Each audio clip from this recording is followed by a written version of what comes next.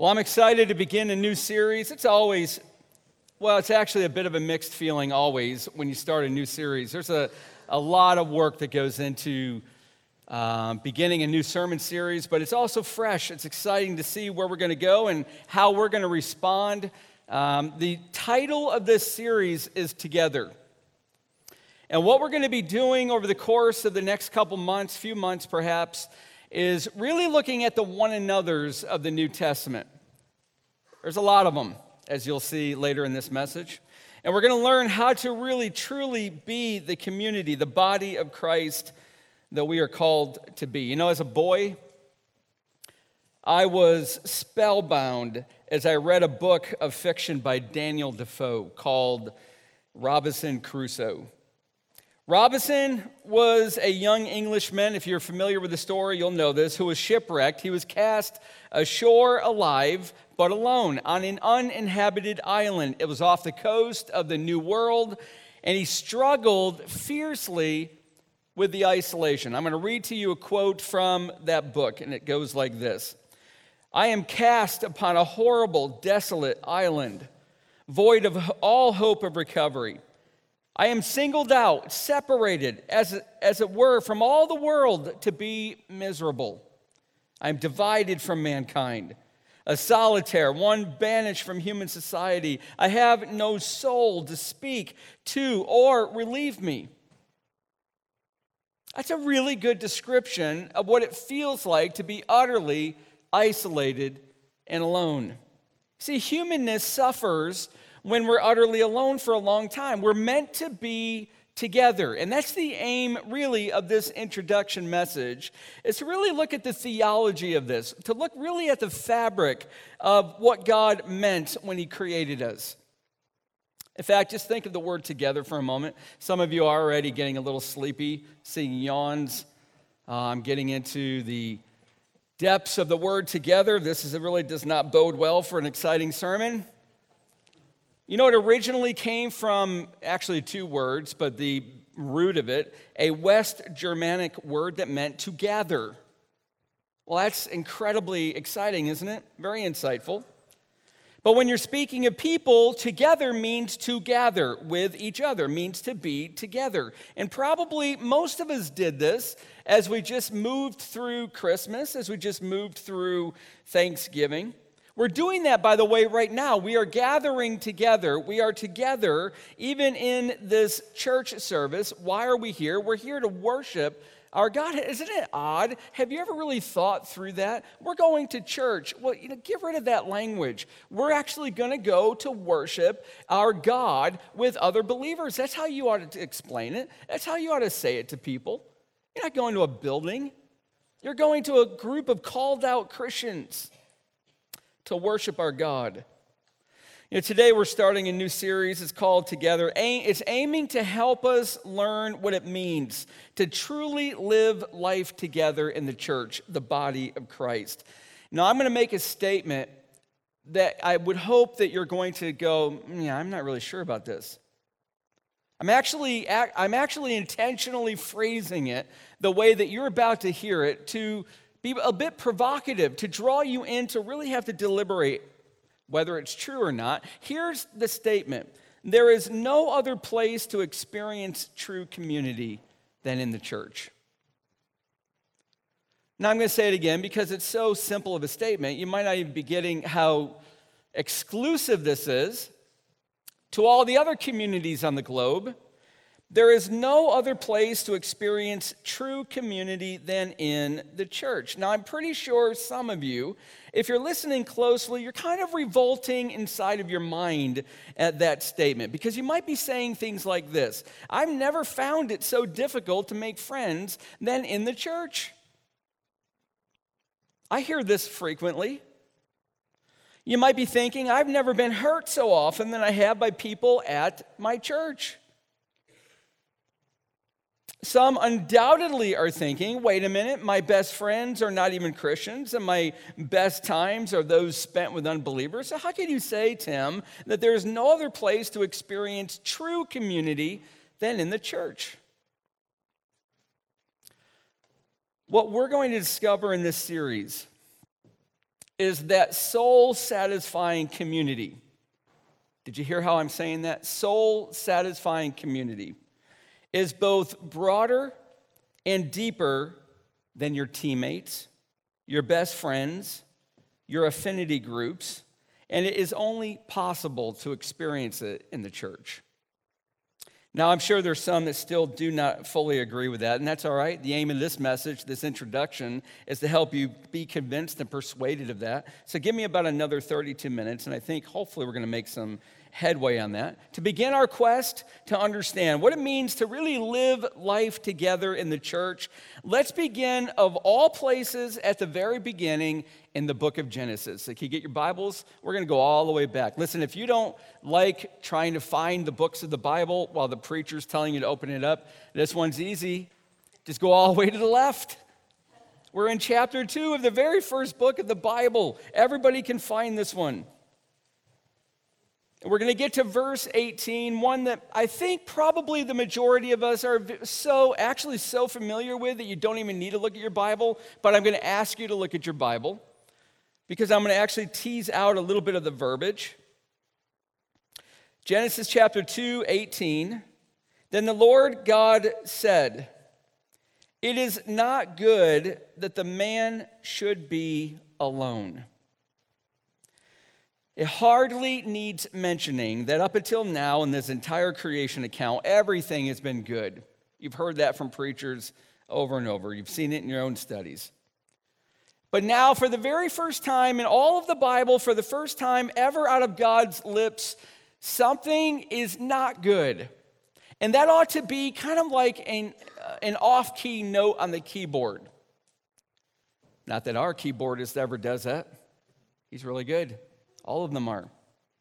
But this ought to be like a clanging cymbal because it's so odd to hear God say that something is not good. It is not good that the man should be alone. Now, somebody could read this, and I'm sure many have, and conclude that God made Adam and then realized something was not quite right, so he corrected it. He made a woman. I hope you would agree with me that this was not an admittance of a divine oversight. It was rather a declaration of a very intentional way that he created human beings. Some are going to think, well, maybe while creating Adam, I don't know, this is actually one of my favorite songs growing up. Maybe God was singing the lyrics to Three Dog Nights, smash hit 1. Don't you remember how that goes? Wow. Are you all young people? 1 is the loneliest number that you'll ever do. Do I need to sing this for you? No, I will not do that. I mean, God was not humming the lyrics of that and realized, wait a minute, 1 is not good. I got to create another one. He knew this not only, now this is actually very much where we go a little bit theological. You ready? You got to get this. This is now where maybe some of you aren't accustomed to thinking, but this is actually foundational. This is actually fun. God not only knew that it's not good that man should be alone because he's got perfect knowledge, we call it omniscience, all knowledge. It's because he has perfect experience. You ever thought of it like that? See, when he was about to create Adam on the 6th day, God said, "Let us," look at the pronouns, "make man in our image, after our likeness." You've probably noticed them before, but you've got to see those pronouns, us, our, twice. God is a relational being. This is the triune God speaking. The Father, the Son, and the Spirit. And God has eternally, by the way, unlike those Jehovah's Witnesses that are going to pop on your door, knock on that door, and open up and tell you what they believe, which they believe that Jesus Christ was created. That is not biblical. You need to be able to know that. God has eternally existed as the Father, the Son, and the Spirit. He is one God, 3 persons. They all have the same essence of deity. The Father, the Son, the Spirit, they've always enjoyed eternally a relationship with one another. By the way, this is why John 1:1 is so amazing. Can you hold your finger in Genesis 2? This is important enough to take a little road trip in the scriptures. John chapter 1.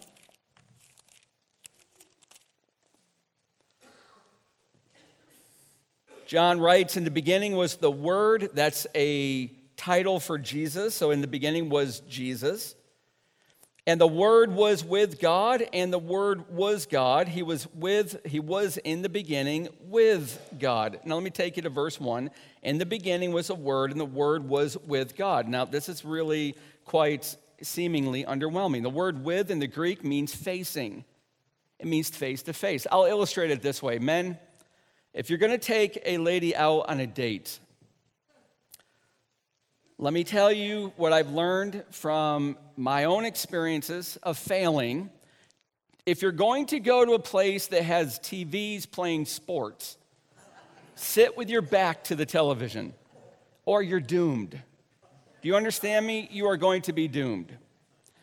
Because if you sit there the entire meal that's supposed to be romantic, and you're looking at the TV, and she knows you're looking at the TV, and you're not face to face, that is not relational. That is relationally empty. You do not want to date like that. So all of eternity, Jesus was with the Father face to face. Remember what I said from the cross? My God, why have you forsaken me? That was the first time ever in eternity that the Father and the Son were not in perfect relationship of face-to-face time. The Father turned away. Why? Because his Son was bearing the sins of all who would believe. See, God is a relational being, and he has made us in his image. You and I are still in God's image. By the way, if you're here right now and you can admit, I'm not a Christian, I've not put my faith in Jesus, guess what? You're still in the image of God. You don't need to become a Christian to be made in the image of God. You're already made in the image of God. We are image bearers. And one of the ways that we bear the image of God is that we are irresistibly relational beings. And our relational God said, it is not good that the man should be alone. But by the way, just flip that around. It's a little easier sometimes to do that. You can say it another way. It is a very bad thing for a man to be alone. And here it's a man or a woman. It doesn't matter. It's not gender-based. Now, here's what too many people do, I think wrongly with this, is they immediately tie this verse only and directly to marriage. Well, certainly it's in the context, because here comes the woman, who will later be renamed Eve, the mother of all living. But it's in the context. But you can't exclusively tie this to, well, the solution then is always and only marriage. That's not really true. The relationship of other people is the solution. In a broader sense, it's people. You know, even in a marriage, a couple can feel lonely. You know how many people come into my office and they just utterly are lonely? Not in the first few months, by the way. You're never really lonely, almost never, in the first few months of marriage. We have this thing, it's a built-in cocoon called a honeymoon bubble. And when you first get married, everything is harps and angels and cherubs, and everything is colorful and rainbows, and that person could do no wrong. But sometimes that doesn't last even beyond the wedding night. But that bubble is going to pop. You know what I do in pre-marriage counseling? I try to pop that bubble before the wedding. I do, because that's not real marriage when that bubble's in place. So yeah, during the first few months perhaps of the early romance, you feel like you're the only one that you need in the entire universe. Everybody else is just optional. Day after day, week after week, it's just the two of us, and I'm all right with that. That's what you think when you're in the bubble. But it's going to prove eventually, to your dismay, not fully satisfying to shut out all other relationships for just each other. You are designed, as I am, by our Creator to live in community, to come together with others in deeper, much more meaningful ways. There is in God's design of human beings, there's a need for us to live life with people, to live together. By the way, there are occasional people, is anybody's face coming to mind as I'm about to say this, who utterly disdain other people? They really prefer their own company at all times. But listen, those people, they're what you might want to call an aberration. They're the abnormal. They're not the norm of God's intentional design. But you find people that are lonely often in the elderly. It's in the twilight of their lives that they experience loneliness, sometimes for the very first time. It's a miserable experience. Did you know that the U.S. Census Bureau says that 28% of those people 65 and older struggle with loneliness? I am so thankful to those in our church who regularly visit the elderly to be with them. But I'm going to shock you, possibly. You might not know this, but it might surprise you. 46% of our country, let me rephrase that. 46% in our country of people 16 to 24 years old struggle with intense loneliness. 46%. You can have 800 Facebook friends, 1,000 Twitter followers.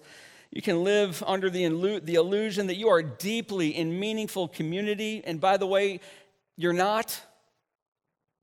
It's meant to be face to face. It's meant to be organic. Not meant to have a bunch of followers that you're saying is your friend base. And society knows this, by the way. There are countless studies on loneliness and just as many efforts to help people find true community. How about Xbox? You like Xbox? Well, they've got Xbox Community. You know how many people subscribe? 54 million. And there's a little buzz tagline for Xbox Community. Here we all play together. See, the world knows that we operate best when we're with other people. Social community app Meetup, 24 million members. That was back in 2016. Likely has grown. Did you know that there is a Rent-A-Friend website? Now you might laugh at this, but there's 621,000 friends worldwide that are rentable. And they charge $10 to $30 an hour. Here's an example from one that rented. It was a grandmother that came in, and the children were in school, and her grandson and his wife are working. She had all day to do whatever she wanted, so she rented a friend. Let's go out to the movies with me, and we'll go and have tea afterwards. That's one example of it.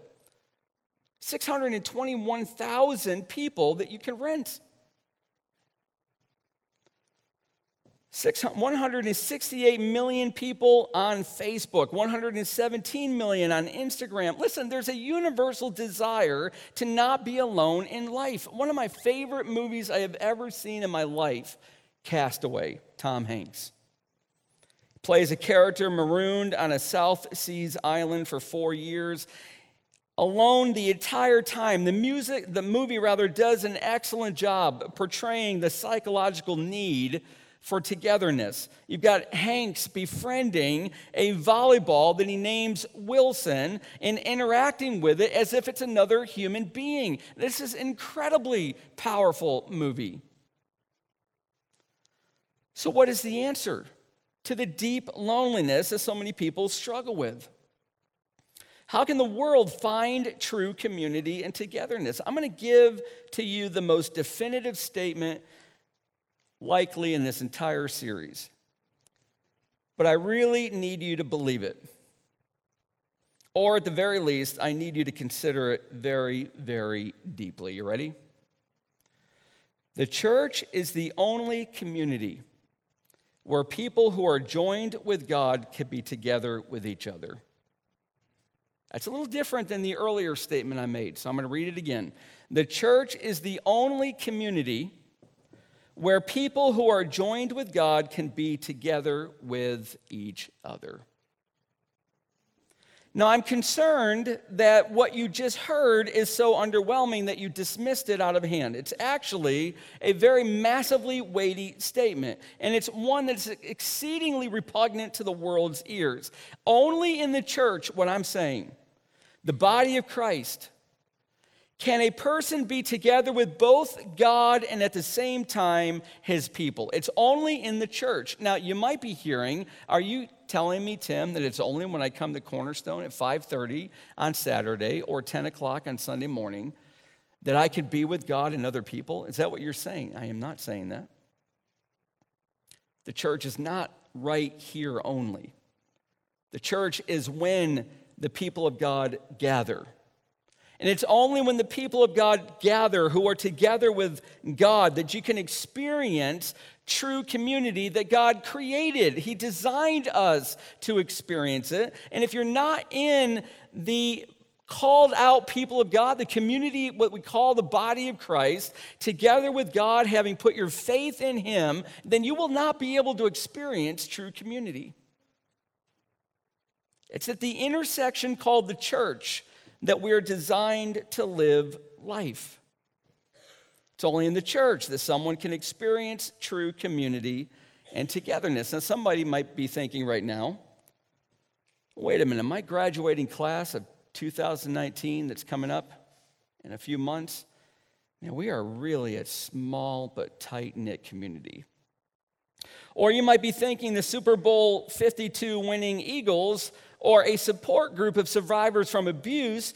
Listen, none of them, as powerful as they are experientially, none of them can compare with the deeply soul-satisfying power that is found in the body of Christ. Now, if you cannot identify with that, it's likely that many of you cannot. Then something has gone wrong. Did you hear that? If you cannot experientially identify with my statement that it's only in the church that you can experience true community, something's gone wrong. What's gone wrong is either in you or it's in our church, or most likely both. And there's a way for us to become that community where relationship with God and with each other meets. It's a place where we can be together. And I'm going to tell you how. But before I do, I want you to reflect on a few questions with utmost seriousness. Will you do that with me? I really mean that. I mean, let's just be honest. I am just like you. When I'm not preaching and I'm in the pew, I can be just like you. We all tend to be like little babies who automatically open their mouths when the parent brings the spoon of baby food close. We just open it up automatically. It's like you strap in on that dinosaur ride at the Animal Kingdom and you just go where the ride takes you. You don't really do anything. You just sit there. That's a very dangerous thing to do when somebody's preaching. And I'm going to illustrate why you should not ever do that when I'm preaching or anybody is preaching. Don't just go automatic and open up the mouth of your mind and swallow everything that we tell you. You should not do that. I'll illustrate it. I am terribly nearsighted, truth. I have contacts. My lenses on my glasses, Coke bottle, they're very, very thick. My right eye worse than my left. When I was 5 years old, my mom took me and two of my older brothers. I have three older brothers. She took us to Kmart, which was before Walmart. That was the big, mega box store. It was huge, especially to a little kid like I was. And my mom walked us in there and said to the three of us, "I'll see you later." She took off to shop, and we took off to play. We took off on our own. And before long, I'm 5, my brothers are 8 and 10, and before long, they're fast walking, they're speed walking to try to lose me. And I'm trying to catch up, and I'm already starting to fear that I'm going to get lost in this huge box store forever. Nobody's ever going to find me until I'm just a cadaver in the corner. So I'm already crying. I've got tears in my eyes. Now they're running, turning every which way to aisles, everywhere they could to lose me. Now, I want to tell you that like they do today, Kmart then had those steel hangers, right? Those long metal rods that you hang the merchandise on. And they attach to a sort of pegboard, slotted pegboard. And I'm running, and I've got tears in my eyes, and I try to go around a corner, and I tripped, and I fell face first into the end of a display stand with those steel hangers. And the one hanger went about 3 inches into my eye, just to the right of that eye. Just missed my eyeball. But I'm stuck to it, screaming in pain and terror until somebody could come and call the ambulance and the EMTs to be able to help. Now, here's my point. That story was only true to the point that we went to Kmart. None of the rest of that happened. But some of you are gasping. I think I saw one person in the back left ready to vomit. You can't believe everything that a preacher tells you without getting your mind around it. Now, I'm afraid that some of you will never believe anything I tell you again. I almost didn't share that illustration because of that. But you have to be careful. You have to discern everything that anybody says. Because listen, if you're not careful, I could preach all kinds of distorted messages, and you might never realize it until I've led you onto a path that can erode your faith. You have to guard against that. This is the way you guard the Word of God.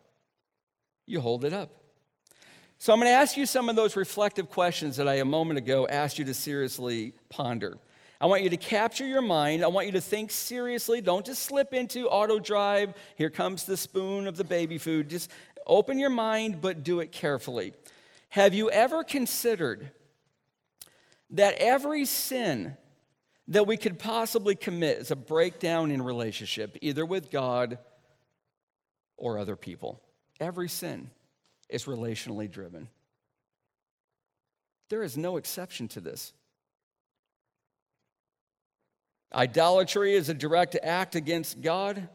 Stealing is against a person. Coveting is a demand for what someone else possesses. It's a demand to God. I'm not happy with what I have in life, therefore I demand something more. Lying is to deceive somebody else. I can run right down every sin that you could ever come up with. It's either an attack against God relationally or it's an attack against somebody else.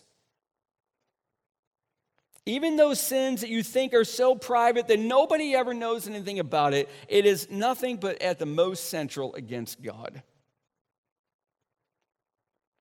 Sin has permeated every relationship, but we are meant and we are designed to experience togetherness. Sin breaks that down. But let me go on. Has it ever occurred to you that the Ten Commandments are entirely showing us how to be together with God and God's people? The first 4 are about how you love and are together with God, and the second group of 6 is how you can love and be together with people. All of the commandments are bent towards helping us live together in community. But perhaps the most private, personal question is this one. Are you experiencing Christian community in deep and meaningful ways? Now, can you consider that for a moment? Let me clarify it. I'm going to help a little bit. I think you'll see why I'm doing that. It's necessary. I'm not asking if you call Cornerstone Church your home church and attend faithfully each week. That's not experiencing true Christian community. I'm not even asking if you have people in the church that you call friends. I'm not asking if your life were to hit hard times, would there be people that you can count on? And I'm certainly not asking if you have people at work that you talk sports with, or a book club that you belong to, or some people that you play ball with on your lunch break. I'm not even only asking if you have a life group that you attend regularly. You could be in a life group and not experiencing true Christian community. Are you experiencing what can be found only at the intersection of God and others called the church? It's the only place where God and others meet for community. It would be disastrous if you're right now defining church as this worship service that you're in right now. Certainly that is part of it, but church is much more than that. We are those Christians, we are those whom God has called out of the world and put into covenantally, contractually, into the body of Christ. And we are joined together by God into one family. So how is it possible for you to experience what it is that we're designed for? How do you experience true community in the church? Now, I'm going to give you the answer to that. And then we're going to take a few months to really deeply look at this. And I am very excited about it. Do you know that there's 105 times in the New Testament alone, found in 95 verses, that you will see the phrase one another? And they cover the gamut of how we can live together in the church by the grace of God. I'll give you 3 examples. Love one another with brotherly affection. Outdo one another in showing honor. That was twice in one verse. Here's another one. Be kind to one another, tenderhearted, forgiving one another, as God in Christ forgave you. That's twice in one verse. Here's another. But exhort one another every day, as long as it is called today, that none of you may be hardened by the deceitfulness of sin. What would it be like if you lived in a community that we cared so deeply about each other that the moment your heart begins to harden because something calamitous has happened in your life and you're blaming God for it, here comes people around you that will be with this and endure with you through the pain and the grief of what you're going through? Who will pray for you and say, you know what, we're not going to give up on you. We're not going to let your faith fail. We're going to walk through this until we get out of this. Not until I'm uncomfortable, until we get out of this. That's true redemptive community. That's only found in the church. Yes, you can have a best friend that will never leave you, but that best friend, unless they are a Christian, cannot join with you and with God at the same time. There's no way to mediate the strength of God to other people. That's what it means to live the one another's. You're mediating, you're a bridge builder between God bringing his strength to other people, his endurance, his mercy, his patience, his love. That's what it means to live the one another's of the New Testament. Because it is not good for us to be alone. It's not good for us to be without each other. We are designed to live life together. But I know together is not possible without God and without our intentional obedience. Now, I'm going to tell you something, and I'm not really overstating, and I'm going to be done in 1 minute. I'm not overstating this. I know sometimes pastors can be given to exaggerative statements, and that's not at all what I'm about to do. We must not fail in learning how to live these one another's. And I'm going to be very honest. I think for most of us at Cornerstone Church, we do not even understand how to do this. Most of us. And we must not fail. For when Jesus said, you love one another just as I have loved you, all people, everybody in this community, everybody in Easton, everybody in Peaburg, all people will know that you are my disciples. If we cannot even live one another, why would the world take notice? What is there that would alert them to something different? What would attract them? What would show them the power of God? What would beam glory to Jesus if we fail in loving one another and coming to one another? What you're going to hear, I'm going to warn you right now, week after week, it's going to be an incredibly hard-hitting sermon, one after another, and it's going to aim at me as well. Because we have got to learn how to live out the one another's if we're going to be the community of God that we're meant to be. Amen? Welcome to our new series called Together. I hope you come along on this journey. I think it's going to have wonderful dividends for us. Let's pray.